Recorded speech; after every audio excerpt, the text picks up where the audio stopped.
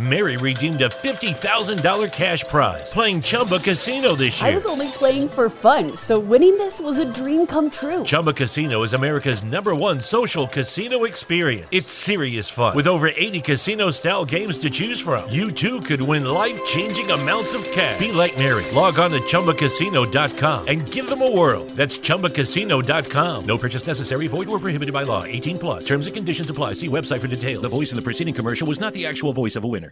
Drivers, start your engines!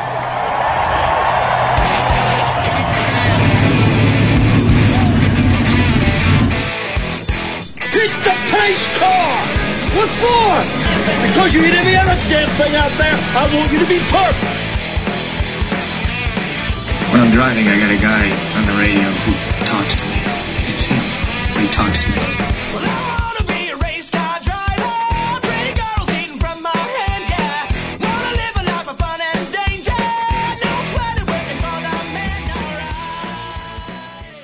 Hey, race fans, welcome to the Hoobazoo Radio Network and welcome to the Draft from the Circus program. My name is Frank Santoroski. Luis Torres and I will be with you for the next hour as we talk about everything in racing. Before we get to that, I want to let you know our show is sponsored by Dan Blay Racing Art. That's Blay, B-L-E-Y. You can find him on Facebook and get you a nice custom-made IndyCar diecast of a car that is perhaps not manufactured by Greenlight. Also, Mark Dill and the legend of the First Super Speedway. Find him at firstsuperspeedway.com, where you can buy a copy of his fantastic book and also look at some racing history information on that site. So, Luis, my man, how was your trip to Sonoma? Well, for the first time since 2013, we had clouds on race day. But it ended up being like 2005, where it was cloudy for a good chunk of the race and then it turned sunny. Yeah, so at the end of the day, it was Daniel Suarez taking his first Cup win, and I know you're pretty excited about that. You and Daniel Suarez share some heritage, I mean, great day for this young man. Great day for all the fans in Mexico, and again, here's a guy who's just. A really talented and likable guy who works really hard at his craft, and he's earned this win. This is not one that fell into his lap. He's worked hard for it. With his years with other teams here, he's with Trackhouse Racing now. Trackhouse has proven themselves to be an up and coming team, and so just really wonderful fan reaction all around. Everybody kind of happy to see this guy win, because he's such a likable guy. But how long do you think he's been holding on to that piñata, that taco-shaped piñata, to celebrate his first win? Give it about a year and a half for sure. Yeah, I mean, it's we know his teammate has the keeps fresh watermelons around to smash for a win, but this was a little bit different. But a good day for that young man, and again, so you were at the race, though. So take us through it a little bit. Yeah, it started off quite it's almost like last year with Kyle Larson in control. He won his fifth race at Sonoma pole in a row, 17, 18, 19, and 21 and 22. And it looked like things are going to go his way. Like at this time of the year, that's when the ball got rolling for Larson. But he got bopped with a loose right front tire. It came off, so it's a vacation for Cliff Daniels and two other crew members, and that basically eliminated him from the fight. But even by that point, the tide has shifted from Larson and Elliott to the Ford camp, mostly with Joey Logano and Chris Buescher, who the latter had the best race he's had with Roush probably ever on a road course, after having two frustrating weeks, one where he flipped over and the other one where he couldn't race at all, that led to Zane Smith driving the 17 car at Gateway. But that was a huge statement for that 17 cap. But Daniel Suarez slowly but surely was working his way through the field. And then in the final stage, he just had this race in control. He had a lot of Fords behind him, a lot of Blue Oval drivers. But even with that, he slowly pulled away. And as the laps were winding down, the question remained, will this be the day that both Trackhouse cars finish in the top 10 or have good runs? Because there's always one or the other. I've been discussing it almost every Cup race. It seems like when one does well, the other one will do well, but they don't have the result to show for it. And more often than not, Daniel Suarez has been the one that hasn't had the results to show for, in spite of showing some strong runs, like in the Coca-Cola 600 as the main example. Or even if I recall, the Bristol Dirt Race, he was also in the mix as well. Yes, Finally, yes, he was. Yeah, he did great at Bristol. Yeah. Yeah, and finally things went his way. It was a race he controlled. It's a race that showcased that he actually has what it takes. It's just given the right equipment and the people behind him. And that was always been the thing since day one that I always gave the plus on Trackhouse over 2311. Trackhouse has the right people in terms of experience, the mindset, with a little incentive of money through Pitbull. But they have Justin Marks. They have Ty Norris. The crew chief is Travis Mack, who worked for Hendrick for a number of years. Then he went to Junior Motorsports in the Xfinity Series. Brought Michael Annett his only Xfinity win, as mind you. Michael Annett, which people look at him as like he's a mid Xfinity driver and we're driving a top tier equipment, to the point that when in this final year when he was missing races, Josh Berry was able to put that one car in the victory circle. But this was and also you have Jose Blasco Figueroa, Suarez's lead engineer. They have the people. They have just the right people suited for that organization to where they can click off wins. And we're seeing it this year through Ross and now with Suarez. It's a long time coming. 190 in his 195th start, finally seems win in his favor, and it actually paid off to where he got the job done. Yeah, and when you consider, to your point about surrounding yourself with the right people, Daniel drove for Joe Gibbs Racing for a while, which is an organization known for winning and dominating, but at the same time, I want to say he said in an interview once he just never really felt that he had what it took to win or had the equipment to win there at Gibbs when he's a teammate. He got rushed in the sense because nobody expected Carl Edwards to retire from the Cup Series. This is quite true. He was kind of thrown into there, but so those years at Joe Gibbs definitely he built up a lot of experience and he drove like a pro. This past weekend here. So, and it was, no question. And again, it's always good to see a new winner in the series, and again, we've got, a lot of, the first time winner this year. We had Chastain, Cindric. Who am I missing? Chastain, Austin Cindric, Chase Briscoe. And now you add Daniel Suarez to the mix. It's just a matter of now ultimately goes from Suarez to when is it going to be for Tyler Reddick. And Reddick had a pretty good race, but had some problems that kind of eliminated him from being from a good result. Yeah, Reddick's been right there more often than not this entire season. So I think his day will come this year as well. Hopefully it comes before the chase cutoff or the playoff cutoff, and he can get into the playoffs there. But even if it doesn't, I mean, here's another young guy who's well worthy of a win there. And then even if we look at the top three there at Sonoma, it's not your usual suspects. You got Suarez, Chris Buescher, Michael McDowell, who has had flashes of brilliance in the past, but more often than not, he's never had the results because, believe it or not, this is his first top three and top five result outside of Daytona and Talladega in his entire career. And McDowell comes from Star Mazda, which is the equivalent of the Road to Indy today. He ran in Grand Am. He ran some Champ Car. But he's got a lot. Results. He's got a lot of road course experience under his belt. So so a good result for him. And again, a good result for Chris Buescher because other than coming out strong out of the box at Daytona, there that's the Keselowski-led Roush team has really struggled since Daytona, so it's good for them to have a nice result. Buescher has had good runs. He's just outside. He's just fighting to be in the top 20 points.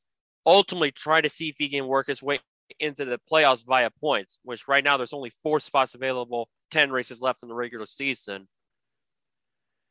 And at times it feels like Buescher has run more well than Cindric. And Cindric had a top 5 at Sonoma, which was much needed, to say the least, because aside from the Daytona 500, he's struggled. He's had the rookie jitters in the Cup Series. And in spite of the fact he ran 6 to 7 races a year ago, he's definitely feeling the pressure of being in the sports top level, more so that he right out of the gate won the biggest race of them all. Yeah, I mean, that really threw a spotlight on him, and as rightfully it should, you win the Daytona 500. So, but since then, so the bar was set pretty high for this guy. But, at the end of the day, I still think Austin is one of the finer up and coming talents in the series, based on his, some pretty dominating runs in Xfinity and whatnot. Yeah, I think this guy, that was the thing. It put in the time and effort, and I think we could say the same thing for Gragson and Brandon Jones, which there's some talk. There's some, not necessarily the right word, talk. There's some people thinking if that one Joe Gibbs rider becomes available, Brandon Jones might be the better one than Ty Gibbs for the foreseeable future in terms of developing Ty rather than rushing him. And Brandon Jones has been tossed around. We'll probably, if we have time, discuss about that one Gibbs ride that might become open based on some words of a certain current driver has said regarding the future after 2022. So we're talking about Martin Truex, right? Yeah. Who was, he's been kind of waffling on, whether or not he wants to retire. And again, if he does decide to retire, he's got a pretty great career behind him, and he's one of those bright examples of a late bloomer in the Cup Series. That you don't really see much these days. He won a couple races early on, and then he had a 10-year drought. About 6 years. Yeah, it feels like 10 years, but then suddenly he was the man to beat week in and week out. Yeah, and then he got a Cup championship behind him, and he's right up there every week. But again, this year has not been his year, honestly. No, and he's put a lot of stock into the fact that if he doesn't feel like that this year is going to be beneficial, he'll walk away. And I think he had a few more reservations about the new car than some other drivers did. Which honestly more surprising because I thought Kyle Busch would be the one, and yet somehow he's found a way to win it, albeit it fell in his lap at Bristol. But he has had a couple races where he's run really well, like at Kansas and Las Vegas. And yet, while Truex has been fairly consistent in points, I think he and Ryan Blaney are the only ones that may be in safely by points. We got a long ways to go. We got 10 races, and we're entering the only off week in the tour. So a lot can happen in the next 2.5 months. Oh, definitely. A lot can happen. Again, like you said, there's 4 spots available for race winners. Yeah, to take a win if we get to 16 and there's still a couple more races to go, and then it's really the battle for guys like Cindric and Denny Hamlin to really get their grip together and get strong results or win again. No, Hamlin is fine. He's already won multiple times, more or less Cindric in this case. Where's Cindric in points right now? I know for a fact, if I recall, he is dead last in terms of winners as far as points. I think if you look at a regular season standings, I think he's barely in the top 20 or outside the top 20. But he's in because of that Daytona 500 win. But he's dead last in terms of the 12 that has won. Right, but as long as he's in the top 30, he's safe for the playoffs. Yeah, so I don't. There's more than 16 winners, and he's in the ones that one is ahead of him. Say that's Eric Jones. That's where the winning you're in. Yeah, if we have more than 16 winners, right. Yeah, so he really needs to bank some points, but he's got half a season behind him, and he's got a good team behind him.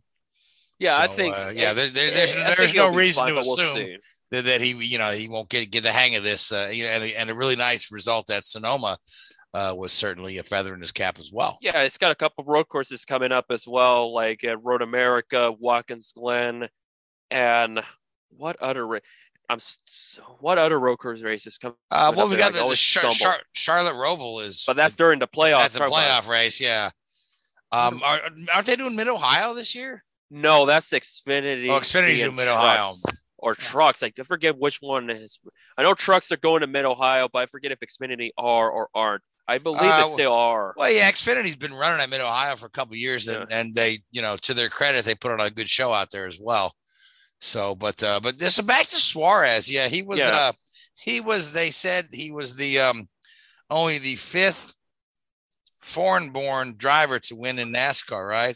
Which of course immediately got me to thinking, well, okay, so who are the other four? Obviously, the first one that came to mind was Juan Pablo. Mm-hmm. He's won a couple road course races. Then I thought a little bit. I said, okay, Marcus Ambrose, Canadian dude. And then I had to think a little deeper, and I said, okay, well, Mario.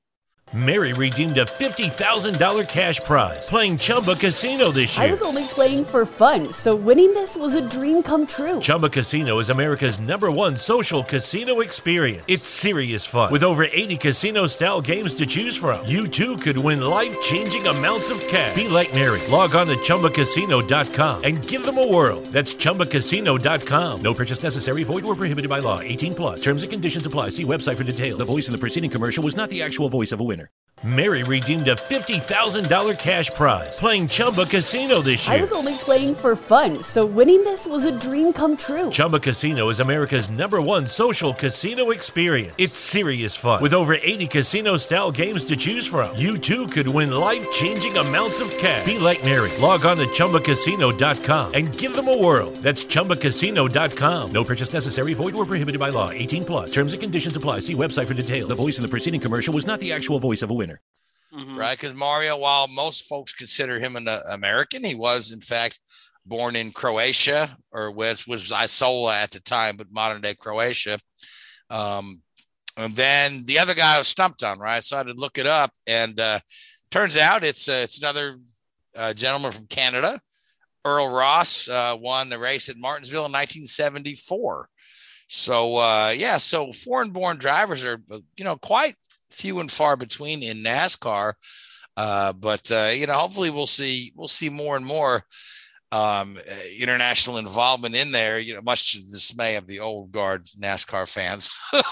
Immediately through social media, I saw like those tweets where like they put Bubba winning at Talladega and Daniel Suarez at Sonoma, and I saw it's like, oh boy, here comes the pain, because when it comes to Suarez, he doesn't necessarily get as much flack for whatever compared to Bubba. But still, in the back of my mind, I've always had that sentiment that they do the same for Suarez, but not in a greater scale. And when people was like, who cares if he's blah, blah, blah, this, blah, blah, blah, that, it should, if anything, it shows how difficult and how it is to win in the series, especially if you're not from the States. More than if anything, on top of the fact that, well, I know Seth has talked about it in the past and what he's gone through. I rarely talk about it because I was waiting, because it's not necessarily bothersome or annoying, because I try to keep my stuff reserved unless if it's really obvious. So yeah, it was. But at the end of the day, the biggest thing is people had a wonderful moment, a memorable moment, because it was a long time coming. I thought for a while, especially during the days when he drove for Gone Brothers, where he missed the Daytona 500, which I was on site for when he failed to qualify. I even have a photo when they brought the 96 car into the garage area. And at that point, thinking, is it ever going to happen? And I said the same thing about Sergio Perez in Formula One. Is it ever going to happen? And to some minor extent, even Pato O'Ward, all three of them there was at one point in time, it felt like, will they ever win in their level? And lo and behold, the last couple of years, Perez has got 3 Formula One wins, including in Monaco, which he had the race in control. To some minor extent, Ferrari shooting themselves at the foot per usual. Then Pato, when he joined Arrow McLaren, he striking up wins. He got the win at Barber, and now Suarez, who's shown that he can be solid when luck is on his side. And finally, he put it together.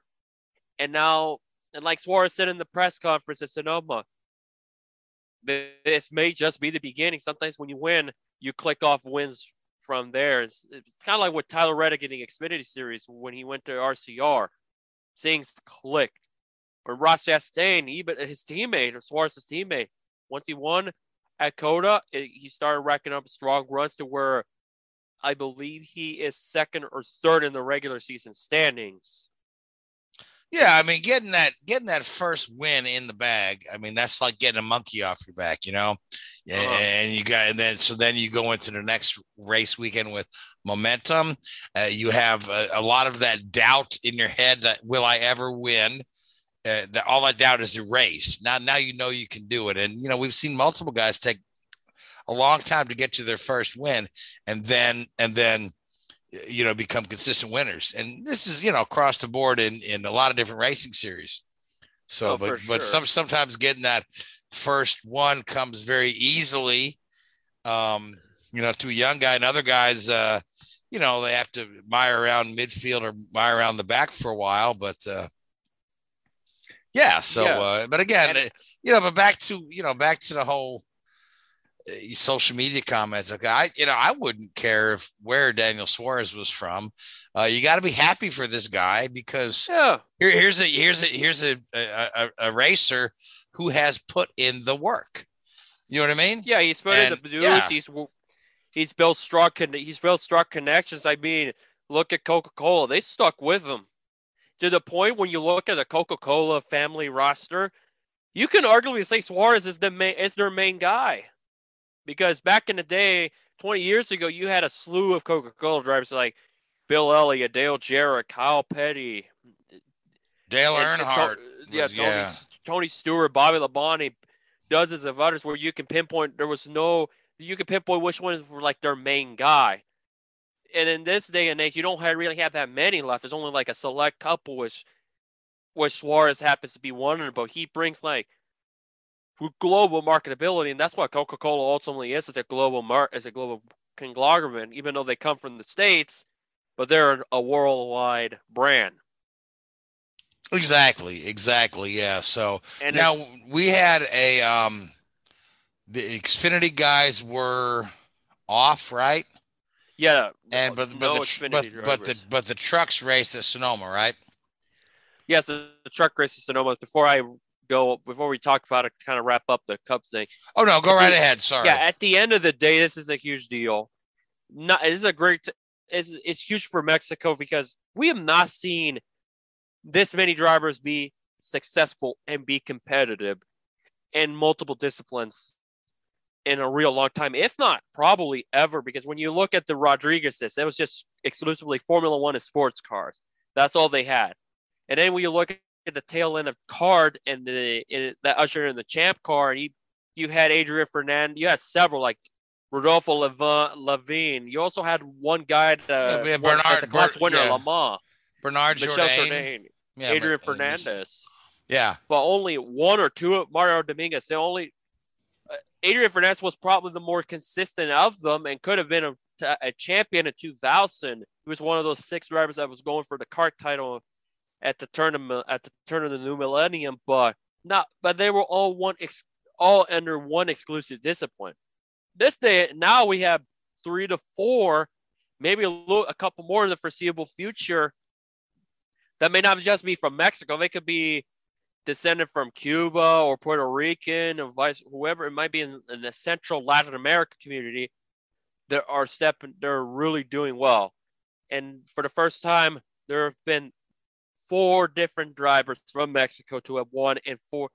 In theory, they're 3 different disciplines, but they're 4 different sanctioning bodies with Prado, Checo, Suarez, and the name is slipping by me. He used to run Champ Car for a cup of coffee, but won as a class winner in Le Mans this past weekend. That's also from Mexico. So it's a great time. And for once, I feel like I don't have to think about the negatives and the bad stereotypes and any of that. Being around the Daniels Amigos, there was hundreds of them. They had their own dedicated grandstand area, which is right around the drag strip portion, and then next to the hill of the carousel. They got to share a moment with them and seeing the flags of Mexico, some of them with their Monterrey soccer gear.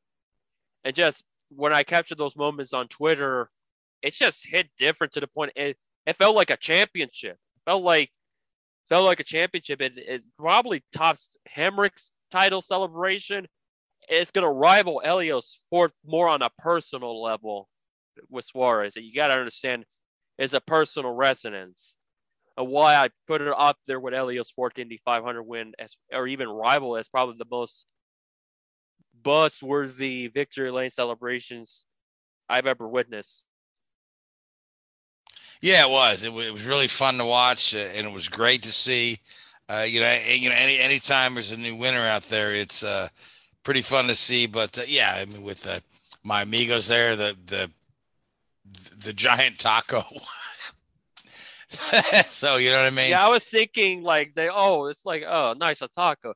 Well, whoever tossed it stuck the landing, albeit the taco was upside down, but it stuck the landing. And when you see the bumper cam, I was thinking, oh, is he going to run over? And then it's like, oh, he actually punched the piñata.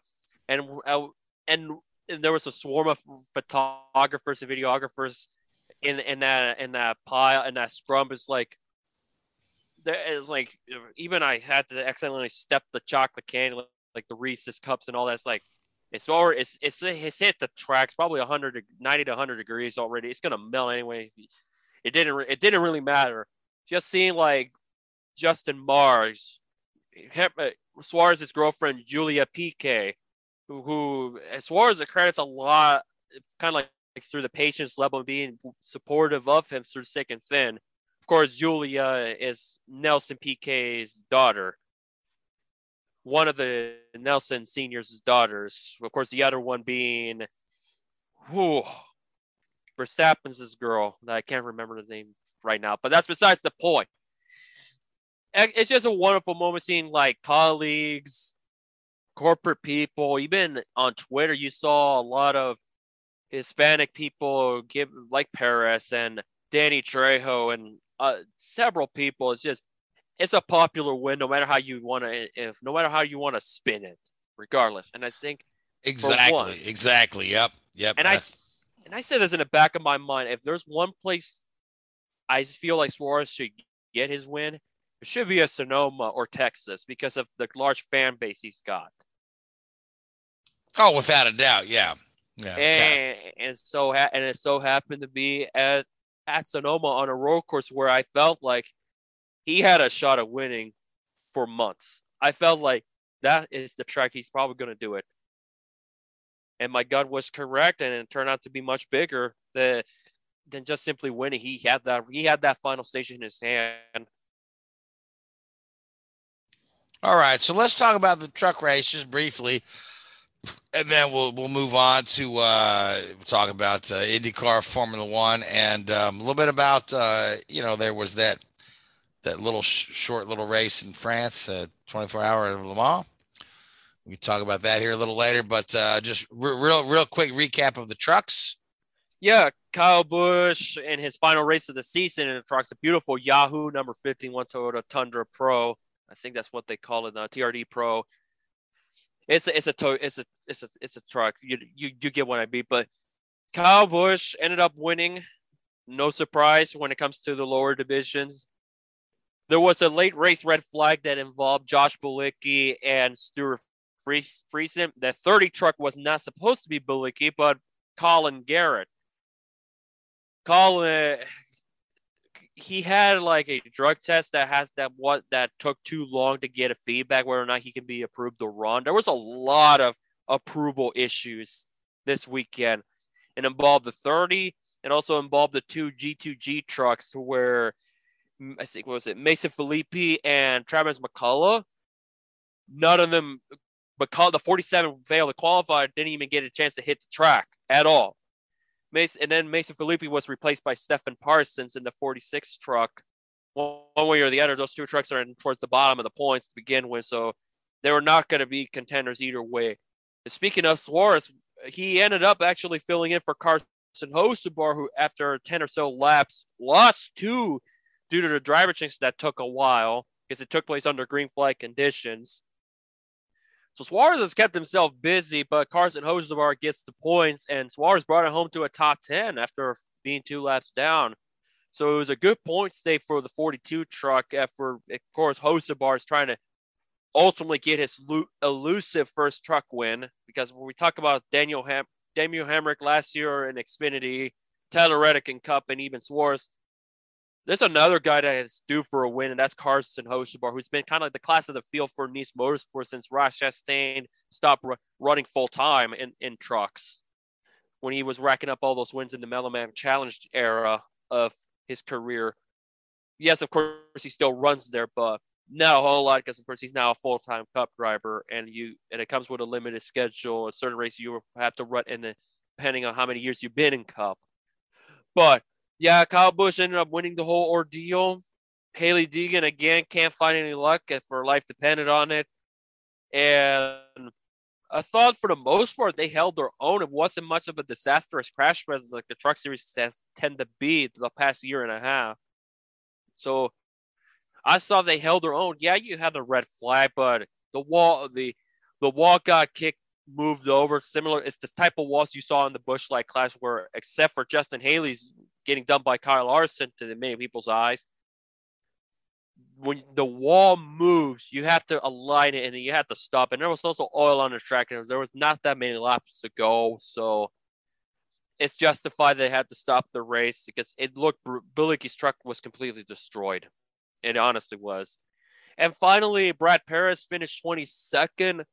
There's a feature piece that is in the works. I hope to have it out within a day or two as of this recording. All right. Sounds good. Appreciate the report. So let's move on from NASCAR Cup. We've got the weekend off next week. Yep, except for the Truck Series they run at Knoxville. Yep, that'll be fun to watch. Watch them on a little short track there. So IndyCar is on their little, break. Little 4 in a row. Before their break, they've got a couple of weeks off after racing at Road America. And it just always, for Cup to run at Sonoma and IndyCar to run at Road America on the same weekend just shows the extreme dichotomy between those two road courses that are both the Great American Road courses. But you look at all the dry and the brown Sonoma, and then we flip over to Road America and see how lush and green and how beautiful that place is, and how long that course is and how fast that course is. It's just I just always love Road America. They always put on a pretty darn good race there. It's a fun place to go to. I haven't been there in a while, but I did live in Wisconsin for a time and would go to Road America every year. In this year's edition, we saw Alexander Rossi, qualify on the pole, coming off of a pretty good run in Detroit, where he possibly, had a shot at the win had Will Power not played this strategy perfectly. But now Road America, there's not a lot of opportunity to kind of go off strategy. Number one, because of the length of the lap. And if you blow the strategy, if you try to stretch fuel and get stranded out on the back end of the course, it's a long ways back. It's a 4-mile long course. There's no shortcut cut through either. It's just not viable. You need a lucky caution to get back in the fray. Exactly. Yeah. So we didn't see a lot of different fuel strategies. We saw a couple of differing tire strategies, whether you would start on reds or start on blacks, but nobody opted to finish on reds. It was, Rossi played it pretty well. And everybody was kind of touting him as the winner. So this is when he would end his 3-year-long losing streak because he has had a couple of wins at Road America, and his last one back in 2019 was in quite dominant fashion. But Joseph Newgarden wasn't having none of that. Newgarden, who had a great performance last year, only to be taken out by a mechanical in the closing moments of the race on the final restart for a 1-lap yellow due to Ed Jones spinning. Yeah. So there's another guy who's won some vilification here, but Rossi, as a matter of fact, after playing it pretty cool all day and He led the early stage in the laps. He lost the lead to Newgarden on pit stops at one point in time. And as I cycle through pit stops, ends up Newgarden and Rossi there together at the end. And Rossi just faltered on the final restart, actually lost, rather than taking care of Newgarden and jumping in the lead, actually lost second place to Ericsson. So Ericsson now inherits the points lead because some of the points rivals had pretty miserable days. And let's start with Alex Palou, who had a little tap with Ericsson in, I believe, lap 3 or 4. It was like a lap or two. I think it was the restart after Johnson went off to avoid Calderon and Kirkwood. Yeah, Jimmy Johnson went off track on the opening lap, only to stall in the gravel trap, causing a yellow. And then shortly after the restart, one of the guys got bunched up there, tried to jostle for position. It looked like just very minor contact between Ericsson and Palou, but it's just the way it hit and where it hit. It broke the toe link on Palou's car and ended his day right then and there. Yeah, we talked about race finishes. It seems like, what is this, the 4th or 5th retirement he's had in the last 15 or so races? Yeah. We talked about how he finishes races, but when it comes to retirements, they're big. They always come in the most inconvenient time, to be honest. And this year he's had a handful of those, which is not what he needs if he wants to retain a championship. And also in case this wild rumor goes to another team, which I honestly don't buy at this moment in time. Like, why would you leave a team that you brought a championship? Unless the eventual goal is to go to Formula One, where you ultimately win the Indy 500 and accomplish everything this quick in IndyCar. Okay, so you're going off topic, but I talk about the rumors of Palou. Yeah, there's just some wild rumors swirling around, but not what he needed, results-wise. Exactly. And speaking of championship rivals, that we also saw Will Power have a little dust up with Devlin DeFrancesco. Yeah, that one was just here's how I saw it initially, because I was able to catch the beginning of the race when there was downtime before all the festives at Sonoma kicked into high gear. To me, I was thinking, what is DeFrancesco doing? And then I saw the replays, and like Power tried to cut him off a bit, racing hard. And then I was thinking, did DeFrancesco retaliated at will at a corner where it's very cheeky to begin with? I mean, look at Christian Bogle at that same corner in the Indy Lights race. He destroyed the fence. You do not want contact there. Christian Bogle caught some serious air there. He almost went upside down. You don't want to go off right there. No, because that rumble strip, you saw what could happen. That was I don't know what was the mindset of Richard Francesco, or even to an extent Will Power was thinking at that corner of the track where you already had an incident, the aforementioned Palou and Ericsson tango. It was like it could get pretty bad. And which is amazing how those guys couldn't get it together. But you saw a couple times with Dale Coyne Racing with Sato and Malukas, they were able to get through it just fine. It got hairy, but they were able to play big picture, and they were mindful. And that ordeal, with the way DeFrancesco punted Power, it cost him points. And it was seriously the first true incident he's had all year.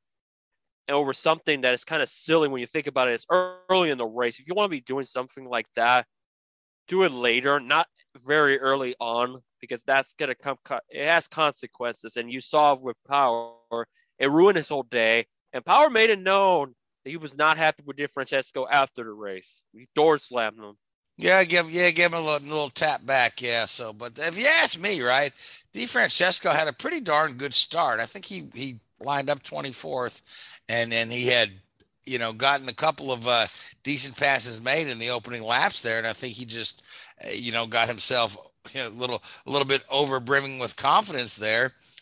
getting a good start going on, and then when he come across Will's defending, and DeFrancesco had his car in a place he had no business being, and again, that's just that's the rookie mistake.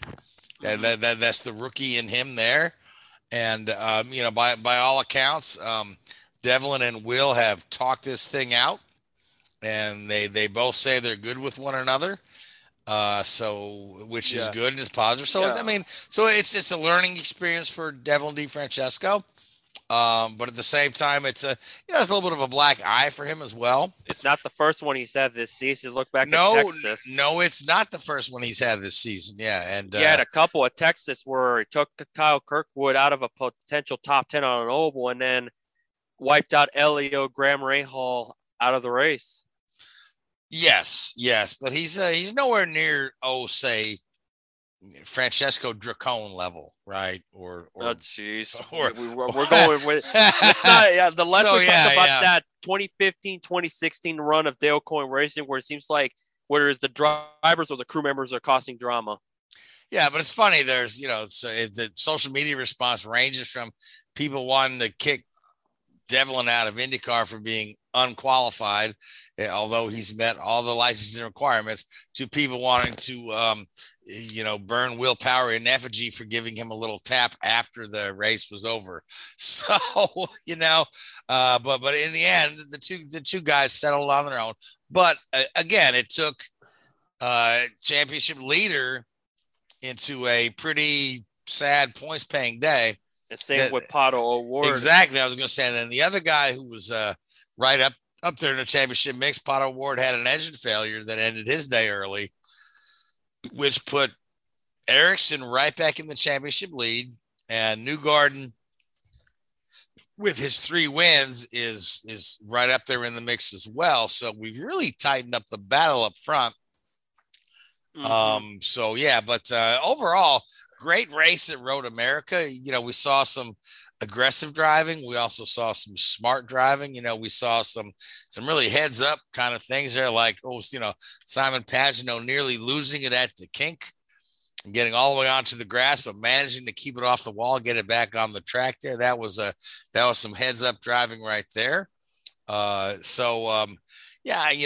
day all around. And again, I hate it for Rossi that now he's officially 3 years on his winless streak, but he can still take solace in the fact that his team is performing better than they have in the 3 years leading up to these past 2 weeks.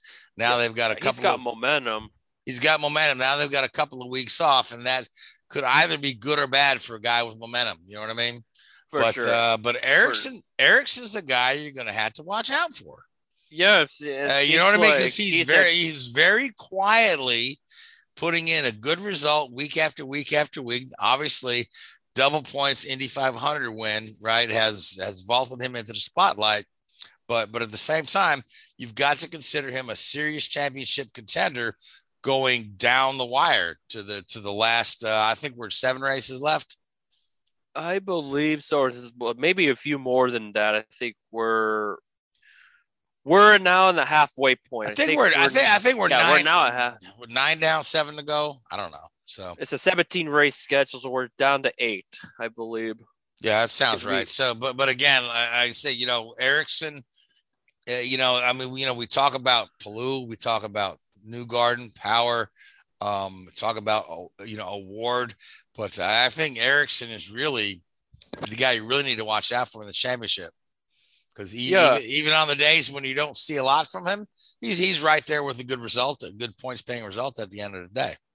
Yeah, for sure. And one note about Newgarden's win, because he's won in all 3 different configurations, and because of that, he's got himself, he and a charity, $1 million due to the People Ready Challenge, where if you win at a road course, street course, and an oval, you get $1 million. So it was a good payday for Newgarden. Yep, and that's the new thing they introduced this year. And we had talked about it back after, when Newgarden won back-to-back at Texas and Long Beach, that, the next race was on the IMS Or was it Barber or was it IMS Road Course? It was Barber, because that was the first race of the month of May, and then it was the Grand Prix. Yes. So, but if he had won that, he would have had the million there. But again, he's the first year they've done this.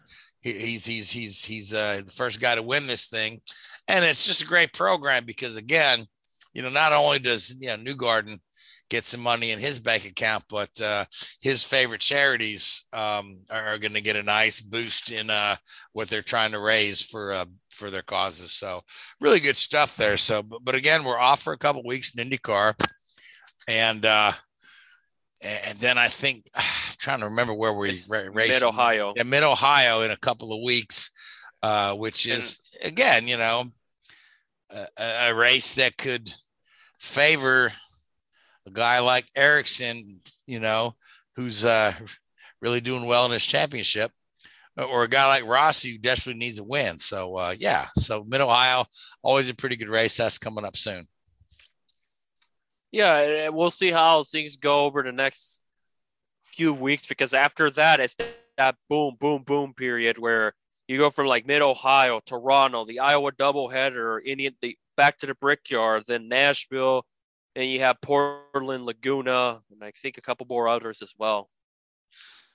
Yeah, IndyCar does have those, it's like boom, boom, boom, boom, race, 3 weeks off, So, I mean, eventually they'll get that dichotomy worked out of the schedule, but that's been a work in progress for a couple of years. But I really believe that, guys like Jay Fry and whatnot are really kind of work on that. But you got to have, number one, you have to have date equity with your tracks, right? And you got to have dates that work for your tracks. The fact that, a track with a date that doesn't work is the kind of thing. It's kind of reason why we don't see Watkins Glen or we don't see Fontana on the schedule anymore, because the series couldn't find a date that worked for both the series and the track. So I think right now, a lot of the races on the schedule have dates that work for them. So the immediate thing, I guess, is to find a couple to fill in those, longer gaps in the schedule. Yeah. And that's something that it's very difficult to do. Yeah. It's a balancing act, because you've got to, you're dealing with promoters, track owners, sponsors, the series, the teams. There's a lot to consider. But at the end of the day, I like the tracks we run on this day and age. Obviously the core old time fan base would love to see some more ovals, but we just don't have the attendance there at the ovals. But if you looked at, we had a really good crowd at Road America. Iowa is expecting a very good crowd, as I believe. I'm not sure what the ticket sales look like at Gateway for later in the season, but they've had good crowds at Gateway as well. Mid-Ohio always packs the stands, or packs the hillsides rather. The Xfinity weekend, where they're sharing the stage with Xfinity before the Brickyard, that one's on and off. But if you look at, do you can buy what they call a flex ticket, and there's 3 different grandstands you could sit at. This is for the Saturday, and for that Saturday, you're going to get, I think, a cup practice session, the IndyCar race, and the Xfinity race. And you know what this ticket costs? It's got to be 20. 55 to 20. And where are you living? 1950? $55. But but I think you can sit in there's 3 different grandstands you can sit at, and it's the lower sections of the grandstands, but you can move around throughout the day. And I think it's just a great deal that they're doing this, because number one, Lord knows the Xfinity guys need more eyes on them. A lot of times we see, the Cup race on Sunday has got a lot of folks in the grandstand, but if you watch the Xfinity race on Saturday, there's significantly fewer. And then, of course, IndyCar, has had events here and there where they played some very modest crowd. So I think that the Xfinity series and the IndyCar series can really help each other out, by having these sort of ticket package deals that are reasonably priced. You know what I mean? You take your family of 4 out there for a little over $200. Yeah. You know, where a lot of places you go, you know, one ticket, one seat is $200. You know, if you want to go see your favorite musical artist, you know, one seat is $200, right? So, yeah. All right. So speaking of very expensive seats, let's talk about a Formula One race in Azerbaijan. For some reason, it was at 4 a.m. this year compared to last year being around 5 or 6. Okay, I watched the replay. So I haven't had a chance to see the replay because I've had a busy few days, but I'm aware of what's gone on. Yeah, especially Ferrari. Ferrari, yeah, double retirement for Ferrari when they had very fast cars. Both their guys looked really good. Leclerc looked poised to probably win that race, but again, the reliability shot him in the foot. They both had, like Sainz was, I'm not sure if it was an engine failure or a gearbox, but it was definitely something powertrain related. And of course, Leclerc, obviously the engine went up in a big cloud of smoke. So, which opened the door for a Red Bull 1-2 and a Mercedes 3-4. Although Gasly was right there in the mix, almost breaking up that Mercedes party until they got around him later in the day. So I mean, Red Bull has the combination of speed and reliability where when Ferrari falters, they're right there to pick it up. And when Red Bull's on their game, they're still on their game at the end of the day. I couldn't believe the graphic I saw that it was Max Verstappen's 25th Grand Prix win. Yeah, and he's already won more races than. Well, this ties him with Jim Clark. Yeah, I know, but I was like, okay, to me, because time goes so fast. I still think of Verstappen as this new guy, right? But I'm like, my gosh, has he really won 25 races? Yes, he has. So, yeah, and he's already got more podiums with Red Bull than Vettel. Right, and Vettel, you're talking about a guy who won a championship 4 years running, right? Including winning 9, 10 in a row to cap off one of the championships. Yeah, didn't he break a record when you consider the wraparound to the following year, or he matched the record with Alberto Ascari? I believe he surpassed it somewhere. He may have, yeah, because and we're talking about a wraparound from the end of one season, beginning of the next, with consecutive wins. But Verstappen is. I mean, you talk about, you say, Hamilton's records right now look unbeatable. Well, shoot, Verstappen's only been in the game a couple of years. He's still, 23, 24 years old? Going to be 25 soon. So he's 24. So he's still rather young, right? Guys these day and age have a much longer career, right? You look at, how old is Vettel, right? Pushing 40, right? Kimi's over 40. And he's finally out of Formula One for the third or fourth time.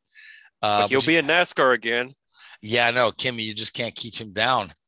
The only thing Kimi likes more than racing is going to the pub. But yep.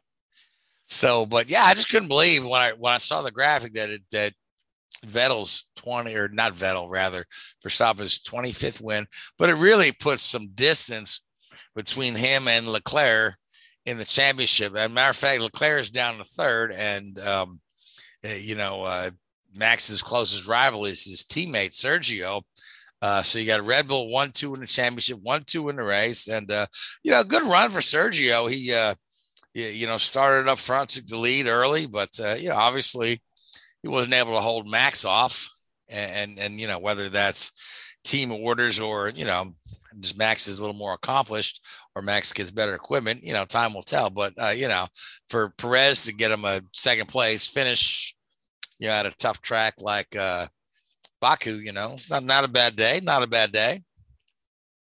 Yeah, it's just start points today.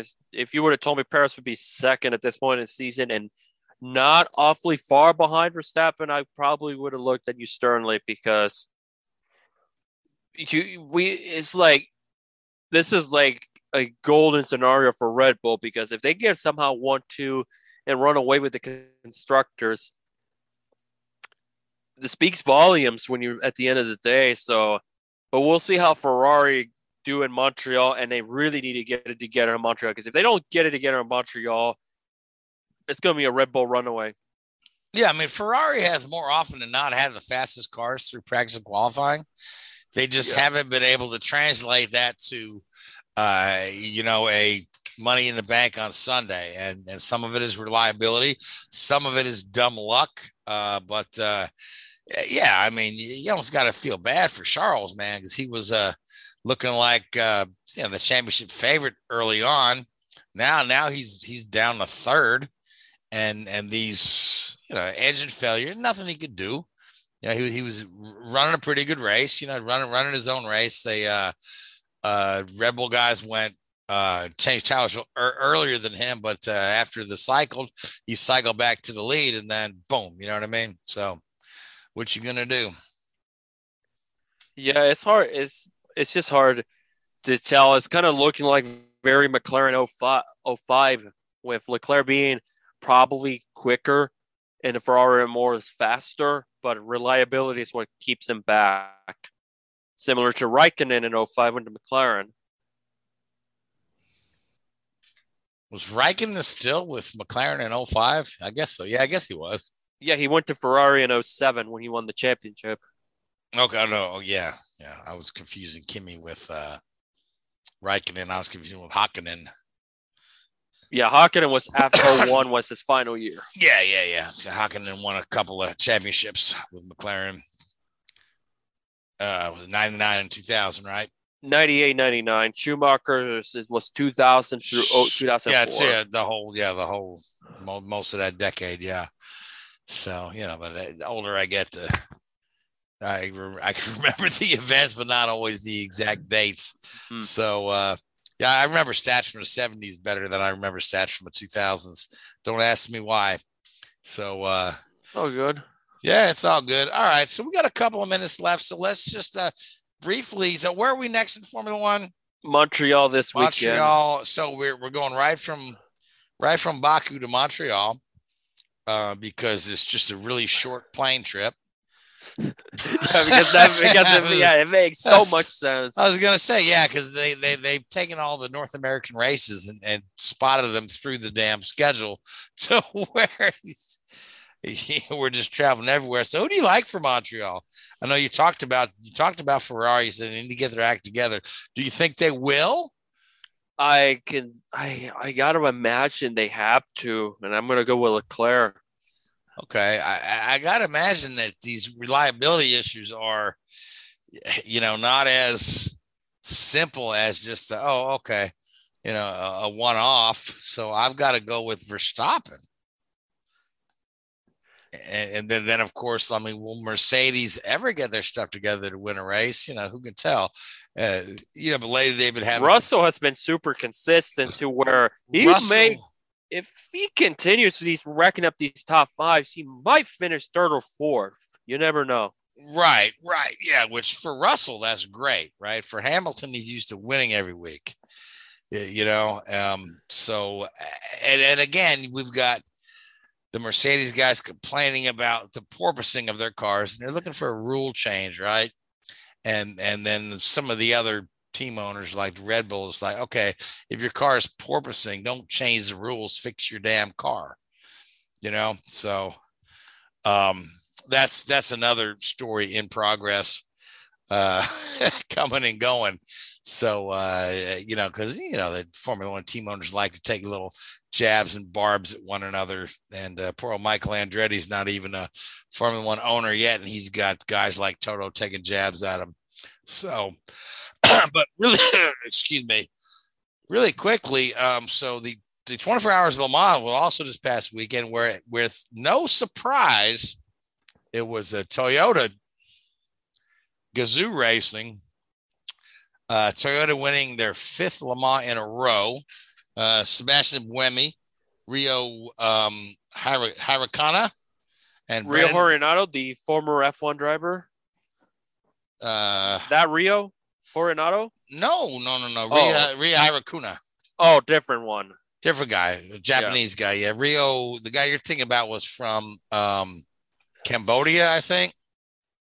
Yeah, whoever was the one that had a cup of coffee and some back marker F1 team like many years ago. One of the last ones that got let go mid-season. Yeah, Rio Haryanto. Yeah, no, this is a different guy. This is a Toyota factory guy. And then, of course, the third driver, Brendan Hartley, we know because he's done I want to say he ran the Indy 500 a couple years ago. You're thinking of Ben Hanley. Brendan Hartley ran F1 for Toro Rosso. Yes, he did. Yes, yeah, you're right. I was thinking of Ben Hanley, Brendan Hartley, Ben Hanley, Martin Brundle, Mark Blundell. Yeah, you know. Confusing. But anyway, no surprise that Toyota once again victorious at Le Mans. I just wanted to say, Toyota, sign up Juan Pablo next year.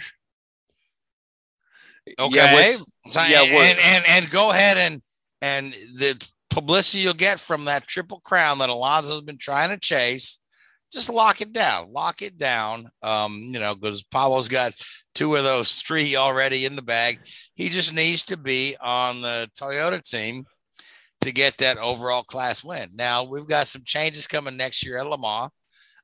So I don't know if that's going to take, that would be Juan Pablo's luck that, the rule changes for next year and the class changes for next year will either take him out, help him, or hurt him. But good stuff coming out of Le Mans, and we are just right about at our time limit. So, Louise, final thought from you on the week. I know you're still just bathed in excitement after going out to Sonoma and seeing Suarez get that win.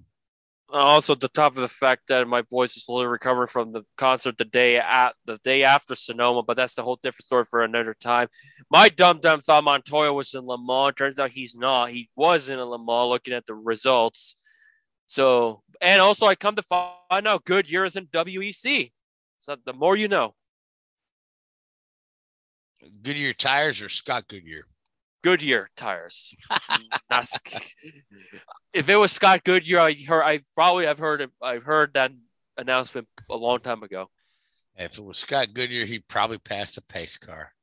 So anyway, I know. Ouch. Poor old Scott Goodyear.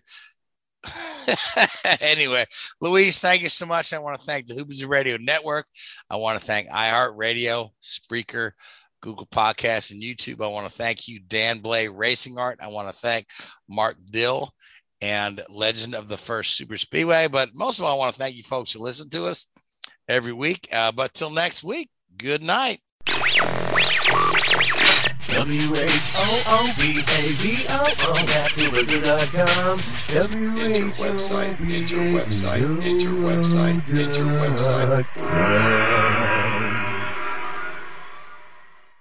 Mary redeemed a $50,000 cash prize playing Chumba Casino this year. I was only playing for fun, so winning this was a dream come true. Chumba Casino is America's #1 social casino experience. It's serious fun. With over 80 casino-style games to choose from, you too could win life-changing amounts of cash. Be like Mary. Log on to ChumbaCasino.com and give them a whirl. That's ChumbaCasino.com. No purchase necessary. Void where prohibited by law. 18+. Terms and conditions apply. See website for details. The voice in the preceding commercial was not the actual voice of a winner.